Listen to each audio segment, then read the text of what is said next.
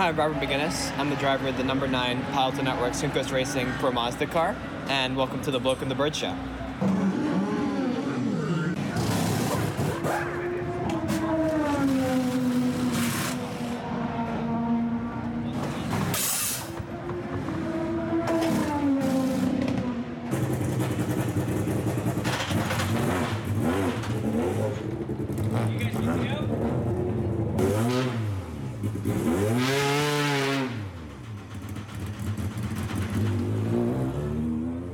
Hello, everyone, and welcome to the Bloke and the Bird Show, where this week we were reminded that this weekend, and particularly we were reminded of this morning, that this week we have now entered the point in the year that for Clevelanders is typically filled with agony, frustration, disappointment, unending sadness, something that the rest of the country would probably call football season. I was really wondering where you were going with that because you know how little this household cares about football. I know, but it was kind of thrown in our face this morning.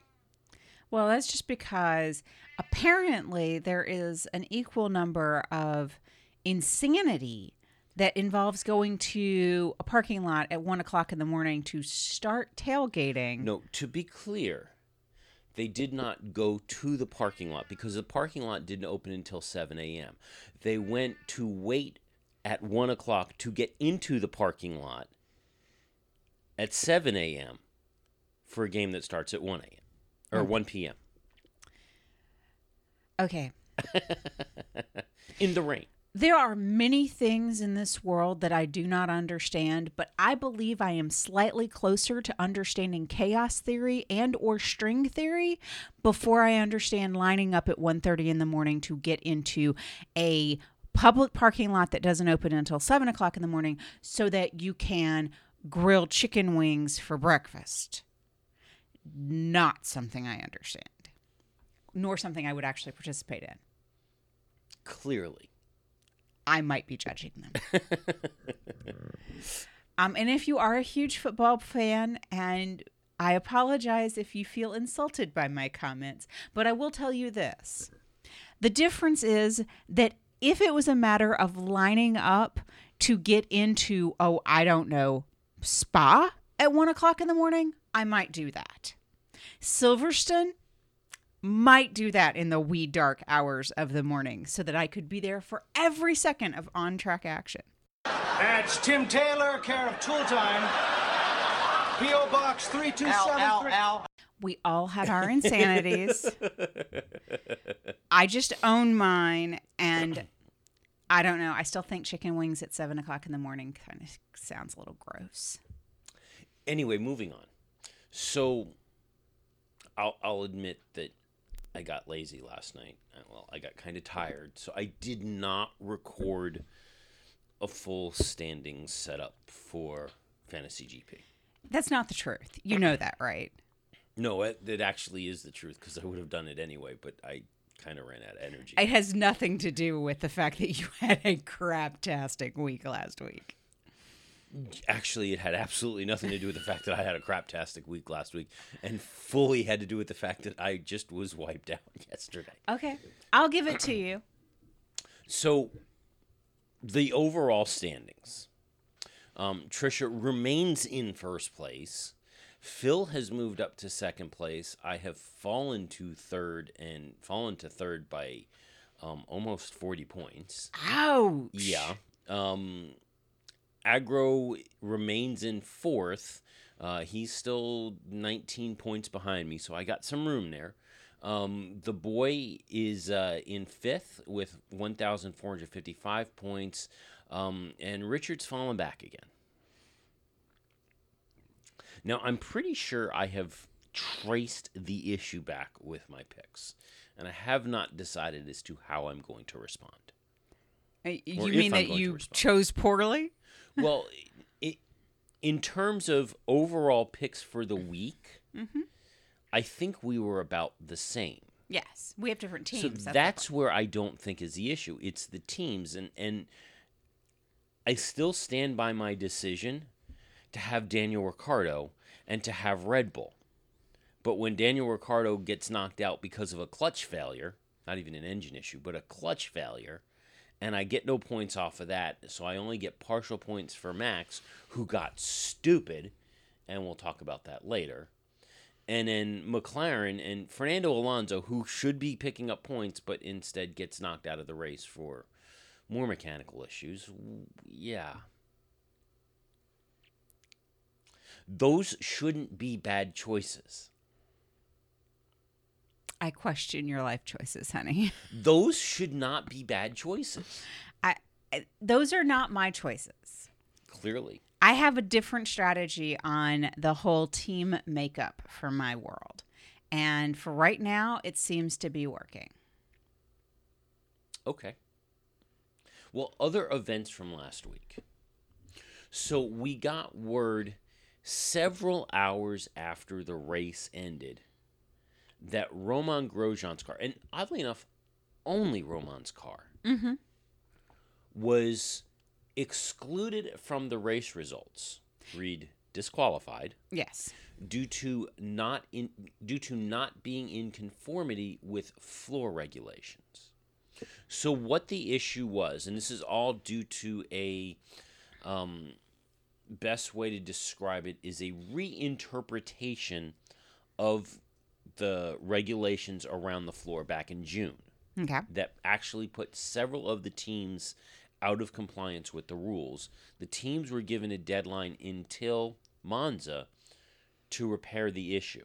What needed to be changed, and this was in compliance with Article 3.7.1D of the technical regulations, that said that the front radius of the T-tray of the floor, the front corners of the T-tray of the floor have to have a 50 millimeter radius when viewed from below. Yeah, 50 millimeters when viewed from below. Okay. Well, Haas said that, and apparently had sent a notification to the FIA that they could not meet that date for compliance, and they had asked for an extension, and they said it was due to mid-season break and a lack of engine, because it was a re-engineering of the floor for them for 50 millimeters on either side.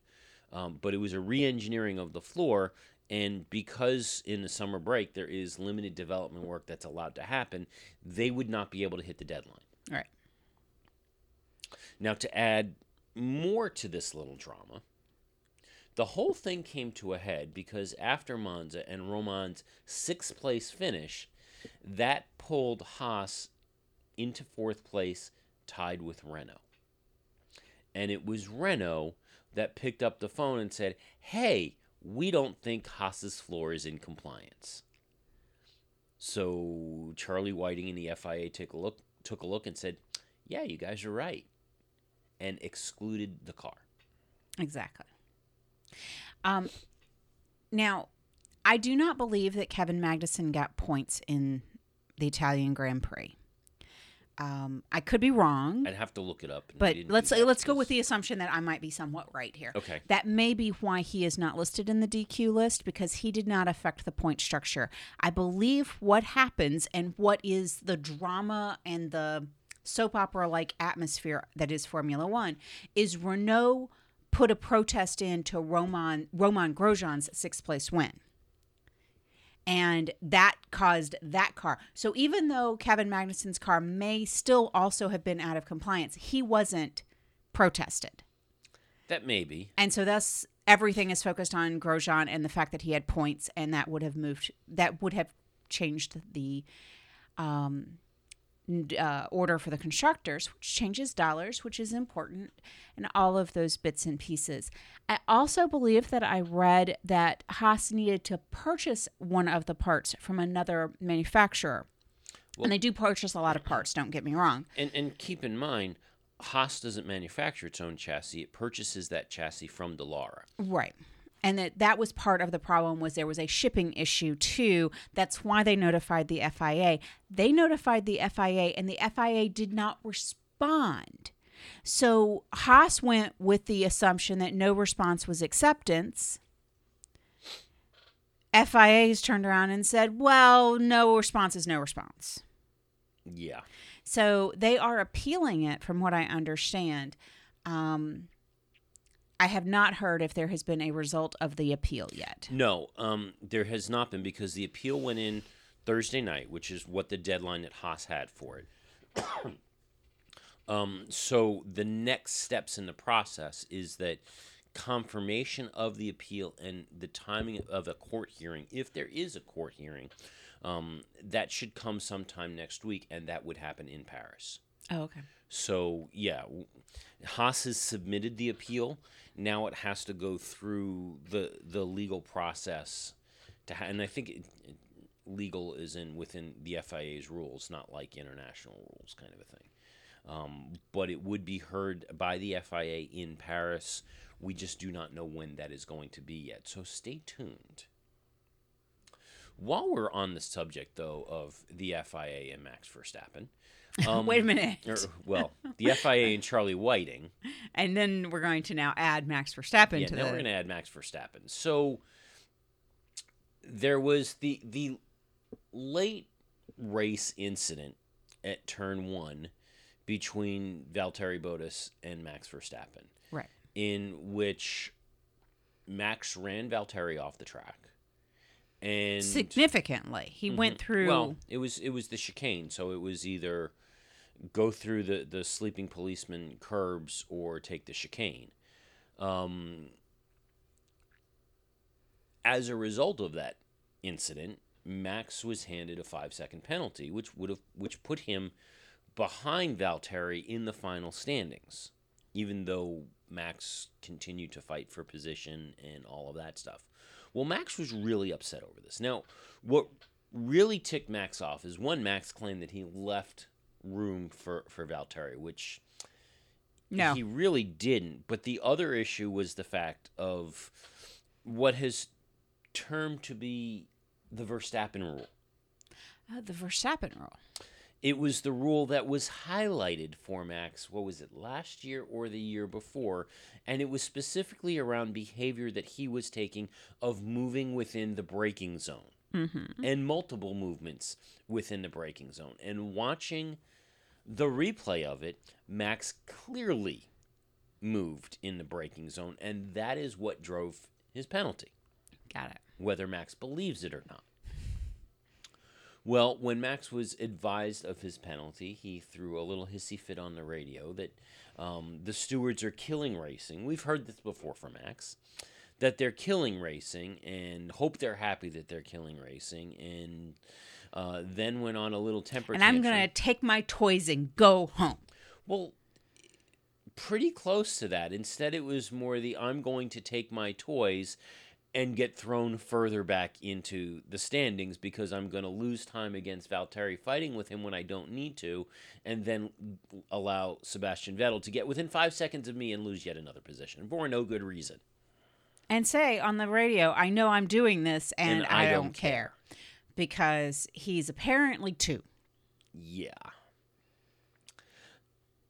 I've said it before and I'll say it again. I like the passion. I like the emotion. We want the drivers to react. But this was kind of stupid. And oh, by the way, he was wrong on top of it. Yes. All of those things. Oh, yes.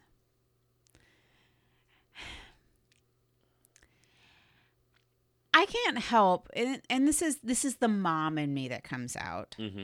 I can't help but, Max was supposed to be this phenom, this incredible driver, and he is incredibly good at certain things. But you can't help but feel like he has been told his whole life how awesome he is. And now he's playing with the big boys, and he's gotten to that point where he's truly being challenged, where his natural talent and other people's natural talent have just all evened the playing field. And he's being challenged at a level he's never been challenged before at. And turns around, he's not emotionally very mature. He's not, but I think it's something, and I think it's why he continues to pull this maneuver. Or we saw a resurgence in this maneuver. Because we went a while that it didn't happen. remember what Max's preparation for racing is? It's video games, isn't it? Mm-hmm. Max plays, and I know it's fairly common for a lot of drivers, not just Max, and not just younger drivers. But my suspicion, and even Max has admitted that some of the moves that he has tried to pull and has pulled off, like, passing somebody on the outside of Eau Rouge in the rain, that's stuff that he worked on and played with in the video games.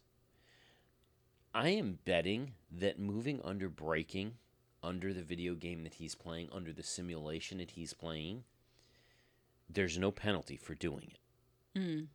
So he gets into the habit of doing it because he's not getting penalized under the rules that the video game has in place or the simulation has in place, and there's nobody to call him on it. So they had to break him of that. It went away for a year and a half, and then in the heat of a fairly pitched battle, he falls back on an old bad habit. Well, that's my theory. I think that there's got some validity in it. I also know that the moving under braking rule is not typical across all of motorsports, and I don't believe it's a rule in karting. And he did come up and has got a huge karting background, which is fine. I mean, great racers have karting backgrounds. But some of his bolder moves are considered karting moves. Like his eat the turf move that he does. Yeah. That's a karting move. And oftentimes what I've heard some of the more veteran racers talk about is that's one that they get broken of when they start driving cars. Max didn't have as much time in a car as, his distance from F1. It was 1 year and that was it. Yeah. He just doesn't have the experience that kind of developed the new car habits. He's still relying on old karting instinct. Now, in sharp contrast, I will tell you that in the Italian Grand Prix, we heard a lot of veteran racers talk about Lewis's drive being a harken back to his old karting days. Lewis said it himself that he was pulling out old karting moves to pull off what he did. That he really dug down deep into his history and pulled it off amazingly. I think the difference is the key is maturity. Well, there's that. There's also the really only one of those karting, assuming that this was a karting move, really the only one that resulted in any kind of issues or contact with another driver was the incident that spun Seb around. Right. Everything else that he did, it may have been more karting lines, it may have been more aggressive entries into stuff. It didn't result in him coming in contact with anybody or forcing anybody off the track or anything like that. It was just the style that he drove at. Right. And that's also the difference. He didn't appear to be pulling that stuff in direct car-to-car battles with another driver. True. And everybody that analyzed the Seb spin says that was much more on Seb than it was Lewis. It was a racing incident. Except for Seb. Well, yeah, but Seb is biased. I mean, I'm sorry, but Seb has clearly said, it was everybody else's fault, when you could look at the replays and go, dude, it was you. Yeah.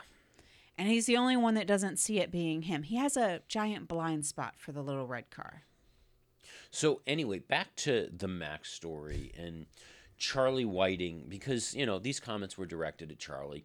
Charlie was asked about the comments and what his thoughts were.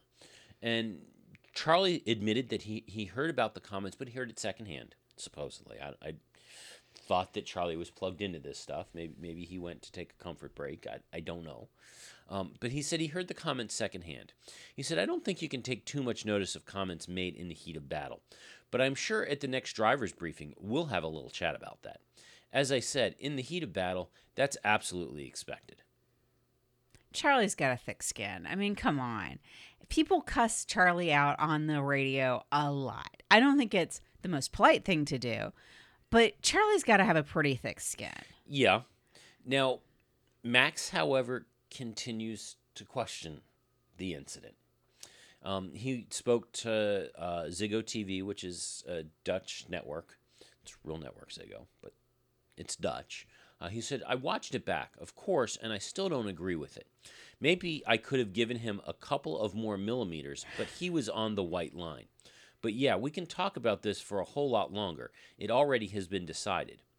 One steward gives a penalty, another doesn't. I don't think it's the rules. Interesting. Yeah.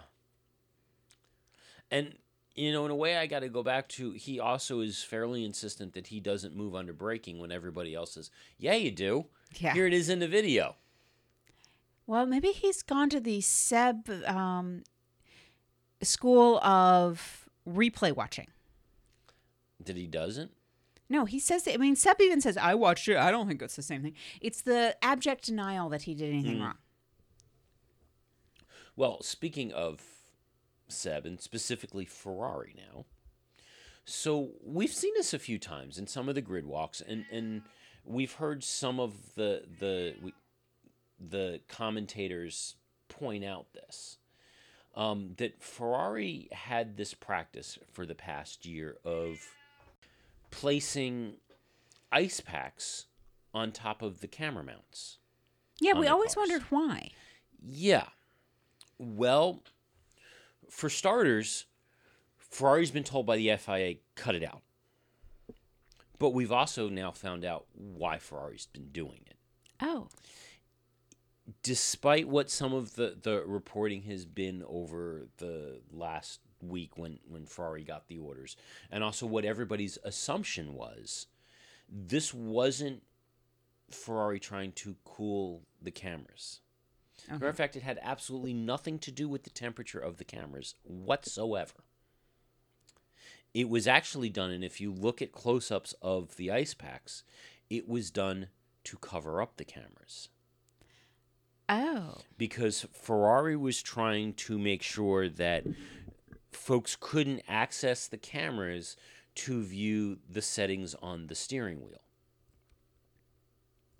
Interesting. Because they would put mechanics around the car so that nobody lingered and nobody could take pictures of it and see what it was doing. But this was so that you couldn't access the camera and see the settings on the steering wheel. Which meant that they couldn't flip through broadcast TV and go, oh, what does that look like? Or one of the feeds that the FIA may make available to the various teams. So that's why this was done. So Ferrari's come up with a much smarter solution now. They take it close. They take an open umbrella and stick it in the driver's seat so it covers up the steering wheel. Ah. I wonder what they're doing on the steering wheel that is so... Well, you can see, if the steering wheel's powered up, I guess you can see like some of the brake bias settings and some of the other settings that they have on the car for the race start in specific. Okay. There's also, lingering questions about Ferrari steering wheels and the layout of the clutch paddles. Yeah, that's always my concern. Because Seb has a separate lever that Kimi doesn't, and nobody knows what it's for. Right. There needs to be a letter about that. Yes. Somebody needs to write a letter. Mercedes. Get right on that. So no, what they need to do is they need to push their new very fancy B team, force India to write the letter. That way they can have plausible deniability. Have some separation between it. Yeah. Yeah. They need plausible deniability. Okay. This week there will be quite a few meetings in advance of the Singapore Grand Prix with the various rules committees.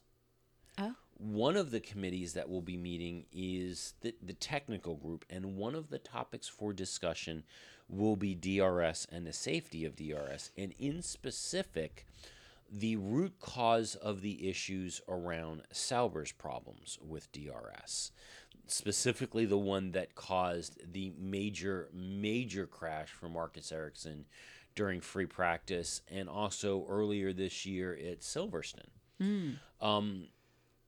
The root cause has been determined to be a bit of a flaw with Sauber's DRS mechanism.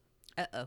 So the way it's supposed to work is that there are stops on the wing to, stop the wing from moving beyond a certain position. Once it's fully open, it stops the wing.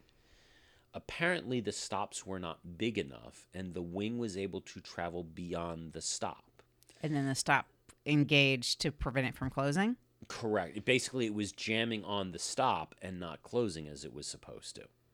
So that's why both in Silverstone and particularly in Monza, when Marcus stopped on the brakes to slow the car down, the flap didn't close because it had jammed on the stop. Now, they have apparently changed the size of the tab and believe that the issue has been resolved. Wow. Yeah. That was a scary, scary crash. Well, it's one of the few times you see a car roll in multiple different directions, among other things. True. And it was the barrel rolls. I mean, flying barrel rolls. So we've been hoping to see a new manufacturer come in 2021. Jean Todt has said, not happening. Yeah. He said that there has been some demonstration of interest from one who said to us, we are not in a situation to commit for 2021, but it is very important for us to know exactly what will be the regulations because there could be a strong interest in the future, which I take that to mean is nothing is changing anytime soon. Yeah. Jean Todt has also struck out over Ross Brawn's comments a few weeks ago regarding Formula One going all electric. Really? Jean Todt says it ain't happening. Two very different series. They don't work that way. Formula One will not go fully electric anytime in the foreseeable future. It makes no sense. It's not happening. And you know what happened when James Bond said that? Well, no, not James Bond, Sean Well, Connery. Sean Connery, but he was James Bond. Well, it was in relation to him playing James Bond that he said he would never do it. And then what was the title of the next movie? Okay, there was a different story. There's a whole story behind that. Okay.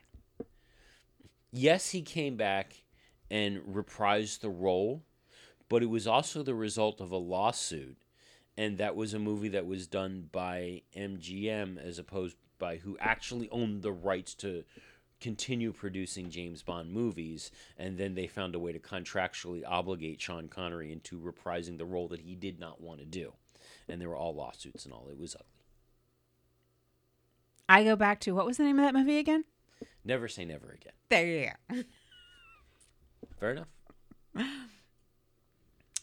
So last week we heard Stoffel Vandorne break away from the party line at McLaren and express frustration over the situations at McLaren. I think the waffle has gotten too much syrup on him and he is now sticky. He is stoffable. He's stoffable. No longer the unstoppable waffle. He has been further stopped as we got word this week that he's now out of a job. Yes. Now he's finishing the season. However, his seat has been given to Lando Norris for 2019. Yes. Not fully surprising. No. We do know that Esteban Ocon was in contention for the seat. However, Zach Brown has admitted that the reason why they elected not to pick Esteban for the seat was specifically because of his ties with Mercedes. Now, we've gotten a little more information from Zach as to what the deal is and why not only will Mercedes or not only will McLaren not look at Esteban, but Red Bull, through the Toro Rosso program, will not look at Esteban. And specifically, it's because whatever the deal is that has Mercedes supporting Esteban, there's a clause in it that says whatever team he goes to, Mercedes has the right to call him back. Ouch. Yeah. Right.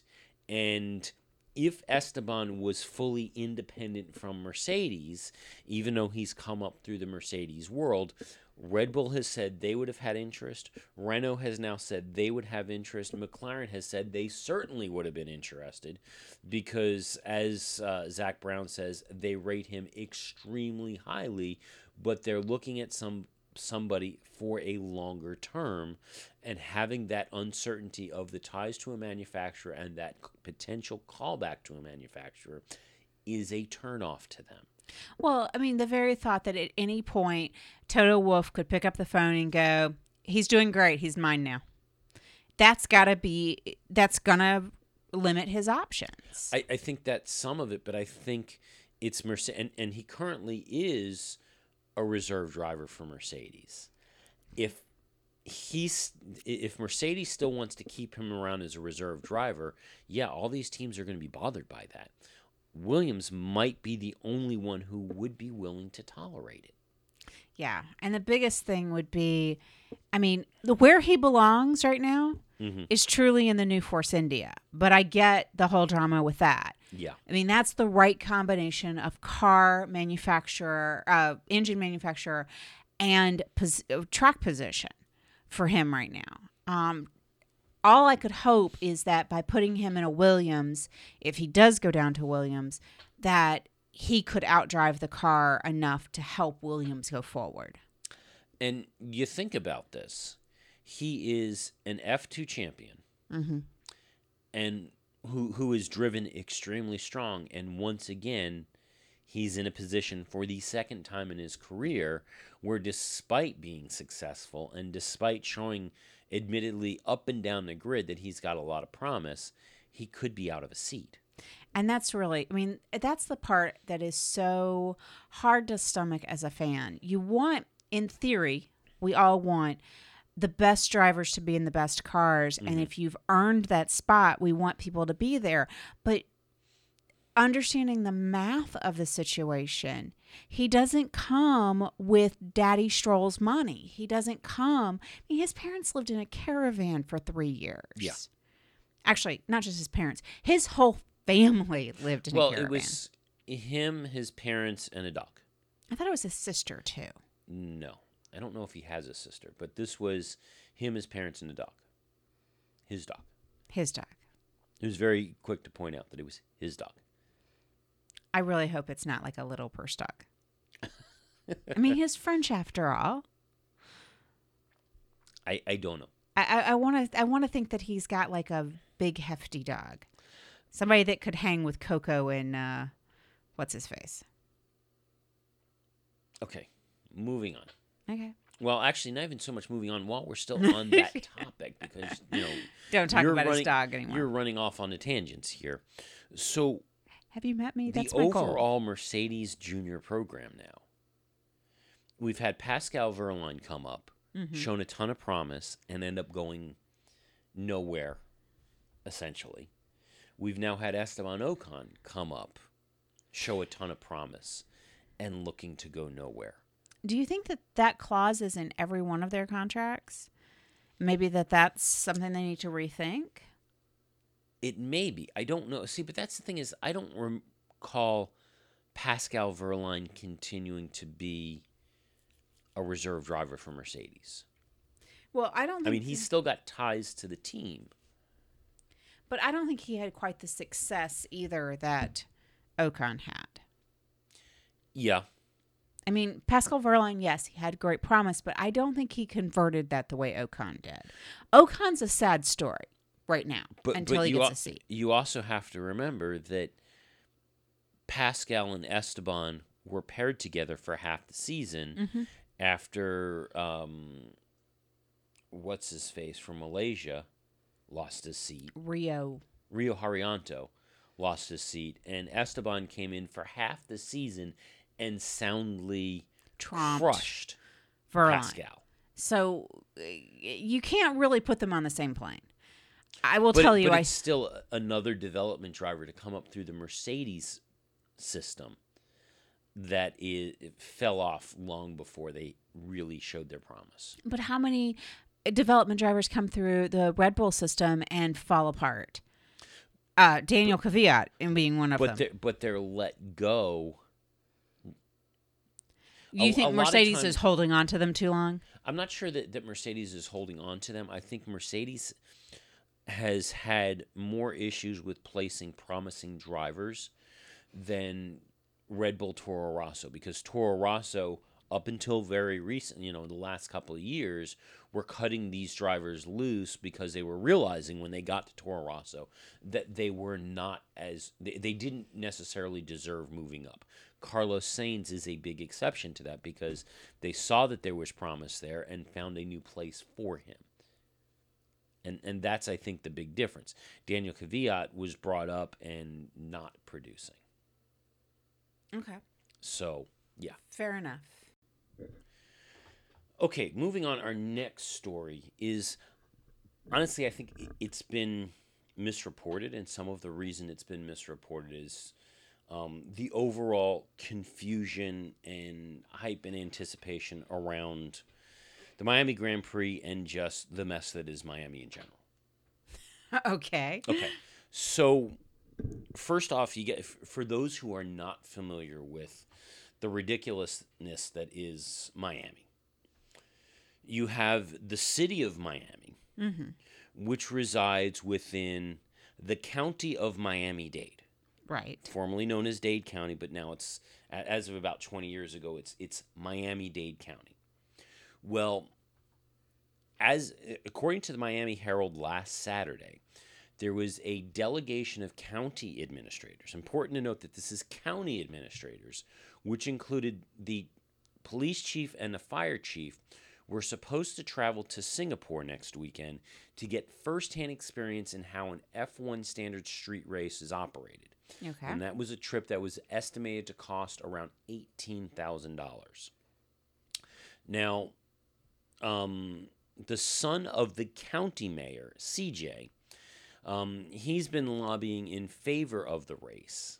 And as a result, County Mayor Carlos Jimenez, he recused himself from discussions on the matter up until last weekend. Okay. Which he sat up and said, no, you guys aren't going to Singapore. That's just kind of foolish. Find somewhere that's a bit closer. Okay, but Singapore's a street race. Closer would be Austin, but that's a track race. Yeah, the limitations that they have in terms of street races, you've got Melbourne, you've got Monaco, you've got Montreal, you've got Singapore. So they need to wait till next year to go to Montreal. That would be more cost effective. That's probably what. And I can see where the county mayor would have some heartburn. Oh yeah. Over this trip. Yeah, there's some differences in terms of how a race is run on a street track as opposed to a dedicated road course. But I think for the cost of sending all of these folks halfway around the globe, he could send them to Austin and he could send them to Montreal and get both experiences. Yeah. Now, just to further muddy the issue, there is still a delegation from the city of Miami attending the Singapore race. Oh. Fun. Yeah. And that would include the folks who hope to promote and administer the race on behalf of the city, and the city of Miami police chief. He's still going. Wow. That's important. Quite the boondoggle. You know that, right? I know. Now, there are still plans for the F1 live event to happen in Miami from October 17th to the 21st of this year. Okay. So that is still going forward, although some of the locals have been expressing objections to that as well. So what we understand is that event will include, among other things, basically a dog bone-shaped track that will be run along Biscayne Boulevard. Okay. Which will feature cars doing donuts at one end or the other. Oh. Which, of course, has caused people to express concern that they're marking up the pavement. Well, you don't want anybody to mark up the pavement. I mean, that would be wrong. As if Biscayne Boulevard is not often used for street races in the middle of the night on many nights in South Florida. Any day that ends in Y. Yeah. So remember Santino Ferruci? Your second favorite driver to beat up upon these days? Well, he deserves it. Doesn't matter deserving or not. I think we are now up to 4 podcasts in a row where we have discussed the antics of Ferrucci. Well, he apparently he has heard that we've been criticizing him. Did he come out with a letter? He hasn't sent a letter. Instead, he chose to issue a statement and comment to another website. How dare he? We'll take comments here. So what Santino first, he wanted to explain what happened and why he was so upset over the behavior of his teammate. He said, he threw a pass right up the inside, drove into my car, and bent my front suspension, which put me off the track. When we finished the race, I was very, very furious and very emotional. It was just a very dirty move towards me. After the checkered flag, I got behind him initially to show him I was pissed. I wanted to put a hand gesture. I had just thought, all right, go around, and when I went to go, I clipped him. So he said that was accidental. He didn't mean to do that, and he doesn't deny that he clipped his teammate, but he downplayed the severity. He said, my whole karting career, I took nothing from nobody. I was one of those people, if you tap me, I put you in a fence. I just refused to have a gasp of air for anybody. I was super aggressive, super mindset of focused. This is my world. In cars, you can't have that mindset. You can't go around just hitting people. You're going upwards of 200 miles an hour in some places. Parts fall off and people could get seriously injured. You should display that aggressiveness. Indifference was by closing doors, blocking in different techniques, not necessarily driving over people. I've had my fair share of moments in go-karts, and I've been driven over, and I've driven over people. Trust me, if I wanted to hit him, I would have done it the correct way and rode off the cars. Yeah. If I wanted to hit him, he would have really known it. So, he went on to talk about the stewards hearing after the race, which he didn't show up for. Oh. Which part of the reason why he got the ban. Now, he says that the whole reason for the ban was his team. He blames his team. Now, his explanation for missing the hearing was that he had to urgently leave to visit his uncle who had been diagnosed with pancreatic cancer. So he rushed off from the track to go visit his uncle. Okay. He blames the team for not passing that information on to the stewards. He said, I had emailed the stewards prior saying I had a serious family emergency to get home for. The email was never received through my team. They never sent it because they don't have the steward's email personally. Not sure I believe that. Okay. He said he apologized on Monday and Tuesday to all of the stewards to go out of his way to find and email them. They emailed him back saying they were unmoved and did not care for my other responsibilities, which is pretty harsh.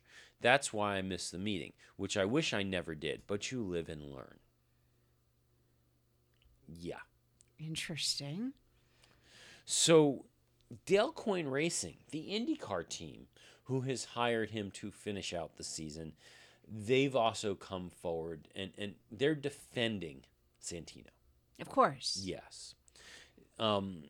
What Dale Coyne himself had to say is that we weren't there to witness all the things that went on in other formulas, so we can't judge fairly. We've read the same things you've probably read on the internet, but anything can be said on the internet, as we keep seeing on all sorts of topics these days. All I can say is that Santino hasn't been that way around us at all. Not Detroit, not here, and not in the other races in between where he's visited and interacted with us. Look at Haas. They didn't throw him into the weeds, and nor will he. Nor will we. Nor will we. Okay. All right. Stand behind your man. And then he might have also uttered something about fake news and making racing great. But I can't confirm that. Rumors and lies. Yes. No, all I hear is what's her face's song "Stand by Your Man." Now, Dale Coyne was also asked if Santino was in consideration for a 2019 drive with the team, particularly should Pietro Fittipaldi move elsewhere. And Dale Coyne says, yeah, I think so. He's doing a nice job, but we're still looking at all of our options for next year. We have options. Yeah. We're reviewing. He's a really nice guy. Yeah. So we've also got an update from Schmidt-Peterson Motorsports on Robert Wicken's condition. How is he doing? Well, for starters, he was moved this past week from the Poconos to the IU Health Methodist Hospital in Indianapolis. He underwent surgeries this past week to repair fractures to both his legs and hands from injuries sustained in the crash. Ouch. They released a much more detailed update on Robert's condition and the injuries that were sustained. They did this specifically, and I am quoting the statement from Schmidt-Peterson Motorsports here. This was done because as unverified sources immediately following Robert's accident inaccurately and without permission portrayed his condition as less than severe. In an effort to remain transparent and open, we are providing a list of Robert's injuries to truly showcase the severity of what our son, brother, fiance, friend, teammate has gone through and will be recovering from in the months to come. Among the injuries Wicken sustained were thoracic spinal fracture, spinal cord injury, neck fracture, tibia and fibia fractures to both legs, fractures in both hands, fractured right forearm, fractured elbow, 4 fractured ribs, and a pulmonary contusion. Wow. Yeah, basically every extremity that Robert had sustained an injury in this accident. Now, supposedly, that statement is due to, and I have to pull it up, comments that were made by Paul Tracy over at NBC Sports, who said that Robert is okay after the wreck, and I'm waiting for the Instagram post to come up. Here we go. Robert is okay after this terrible wreck. 2 broken ankles, arm, possible fractured vertebrae. Car held up amazingly well, and he is awake and expected in surgery tomorrow morning. In theory, this is what drove Schmidt-Peterson Motorsports to outline put out all their of his bigger, yeah. Wow. Now, I understand the desire for some privacy here. I really do. And I agree with it. And I think that there is a need for that to some extent. However, I also have to commend the Wickens family and Schmidt-Peterson Motorsport for providing the level of information that they have, because I think they're still providing Robert some needed privacy, but they're also answering the need for fans in general to know what truly Robert's condition is, right, and have some understanding of what he's going through and what the family is going through. And this is where I've got to fault the Schumacher family. Well, I was just thinking about the sharp contrast of that. I mean, we at least know that he's got severe injuries, what they are. We know where he is in the status. The Schumacher family will not speak of Michael's condition, period.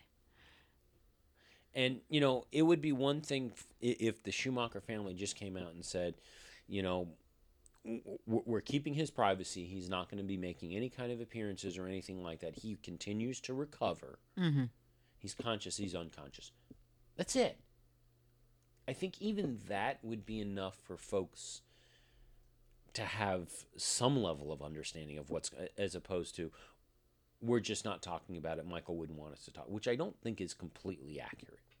Well, the theory behind the Schumacher's tight-lippedness is that Michael in life, because quite frankly, he is so off the grid right now, you have to think about it. But at the height of his racing career, his private life was incredibly off limits. Yeah. Almost Seb level of off limitsness. And it may be where Seb has gotten it from. And yeah, he followed his hero. But so their theory would be that Michael would not have wanted anyone to have known what his condition was. And without his express permission, they don't want to expose that. My issue is you're giving the fans nothing. Yeah. You can still respect the privacy. You can still do 99% of that stuff and provide at least a little bit of information that indicates, is he on life support or not? Right. I mean, he was in a coma for a very long time. And I don't even think we've gotten a confirmation that he's come out of that coma. Well, and that's my thing is, just even a yearly statement that says Michael's health is unchanged, whatever. Just, is he alive or dead? Yeah. I mean, because it's gotten to that point of, I wonder if there'd even be a statement when he died. Yeah. So, yeah, that's rough. But then again, is Seb married or not? It's not completely clear. We know he's got 2 kids now. Has he confirmed 2? I know that we had one with one unconfirmed. I believe he's confirmed the second one. Okay. I think so. Just there is no woman that produced these children. They were obviously hatched in Germany somewhere. Okay. So Fernando Alonso. Not hatched in Germany. No. And you may be wondering how we ended up going from IndyCar to Fernando Alonso. Well, Fernando, this past week, as expected, completed a test in a current spec IndyCar. Mm-hmm. But he didn't do it at Portland like we thought. He actually did it over at Barber Motorsports Park. The car that he was in was actually... it was a car that was run, and I lost where it was. It was a car that was run and has not been run since the Indy 500. The article I had up and saved for this didn't have the details on who he did it with. Andretti provided support for this, including a pit crew for it. However, the car carried no Andretti markings on it whatsoever. It was, like I mentioned, originally built for Indianapolis 500, was run at Indy. It was, however, outfitted specifically for road course running. Dallara, the chassis builder, did not provide any support for this and did not have any representatives on hand. Now, that's key. And it's key because if McLaren is going to enter as a constructor, they need to get chassis. And the only place you get chassis for running an IndyCar is from Dallara. Mm-hmm. Dallara says they have not been approached by McLaren at all. Interesting. In order for McLaren to enter. So at this point, the belief is that McLaren will probably be coming, but if they do, it's going to be an affiliation deal. Again, Andretti appears to be leading candidate for that, but where the question is, Andretti is a Honda team. And whether or not the HPD team has the same level of bad blood and baggage that Honda Racing Development out in Japan has with McLaren, and whether or not McLaren would be willing to do another tie-up with Honda, and we don't know as of right now. Yeah. No, that's a big question mark as to how many bridges did McLaren burn. Well, not just McLaren, but Honda as well, and whether or not they want any affiliation with them whatsoever, and we don't know yet. Right. The last bit of news was last week the 2019 IndyCar calendar was released. Yes. Starts as usual and as expected at on March 10th in St. Petersburg, on the streets of St. Petersburg. However, race number 2 is very notable. What? Race number 2, occurring on March 24th, will be in Austin, Texas, at Circuit of the Americas. Oh, wow. IndyCar will be coming to Circuit of the Americas for the first time ever. Cool. The other notable shift that we saw, July 28th, as expected, will be IndyCar's return to Mid-Ohio, which obviously is important to us. However, preceding that race, what we have seen in the past has been that the teams are coming from Toronto. That will not be the case. The week before July 20th, the teams will actually be in Iowa for an oval race for the Iowa Corn. Oh. Now, that race, I believe, had been coming after Mid-Ohio. Yeah, the drivers that we spoke to the last time we were at Mid-Ohio said that race was particularly boring. Iowa? Mm-hmm. The last bit of note is that the last several years, I think probably close to 10 years, IndyCar has been ending their season at Sonoma. Correct. Actually, I believe it's Infineon Racetrack, but it's in Sonoma. Or if you're really old school, it's Sears Point. True. Really old school. They will not be going to Sonoma next year. Not at all. Not at all. The season finale will be held on September 22nd at Laguna Seca in Monterey. Ooh. Yes. That's a fun track. And I believe it's the first time that open wheel racing at this level has been to Laguna Seca since the Champ Cars. Wow. That's cool. You know, there's a lot of calendar shifts this year between Formula One and IndyCar.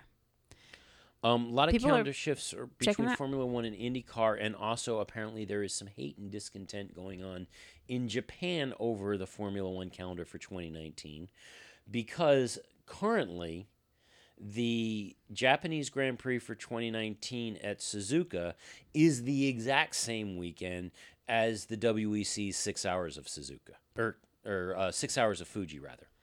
Oh, well, that was poor planning. Yeah. Who's going to blink first? WEC says that they are investigating the situation. In particular, they do not want another schedule conflict with Formula One being in the country the same time they're in the country. I don't blame them. Although, there won't be a Fernando Alonso schedule clash. Well, that's true. And on that note, We'll call it a show. We are so glad you came. Bye-bye. Bye-bye. Bye-bye. Bye-bye now. Bye. Bye-bye. Remember, please discard all candy wrappers and popcorn containers in the nearest trash receptacle. Thank you. Okay, bye-bye now. Bye-bye. Bye. Okay. Are they all gone? Is everybody gone? Huh? Good. Oh my gosh, my cheeks are killing me. I can't keep smiling like this anymore. I am exhausted. I think I need a break. A little break? Okay.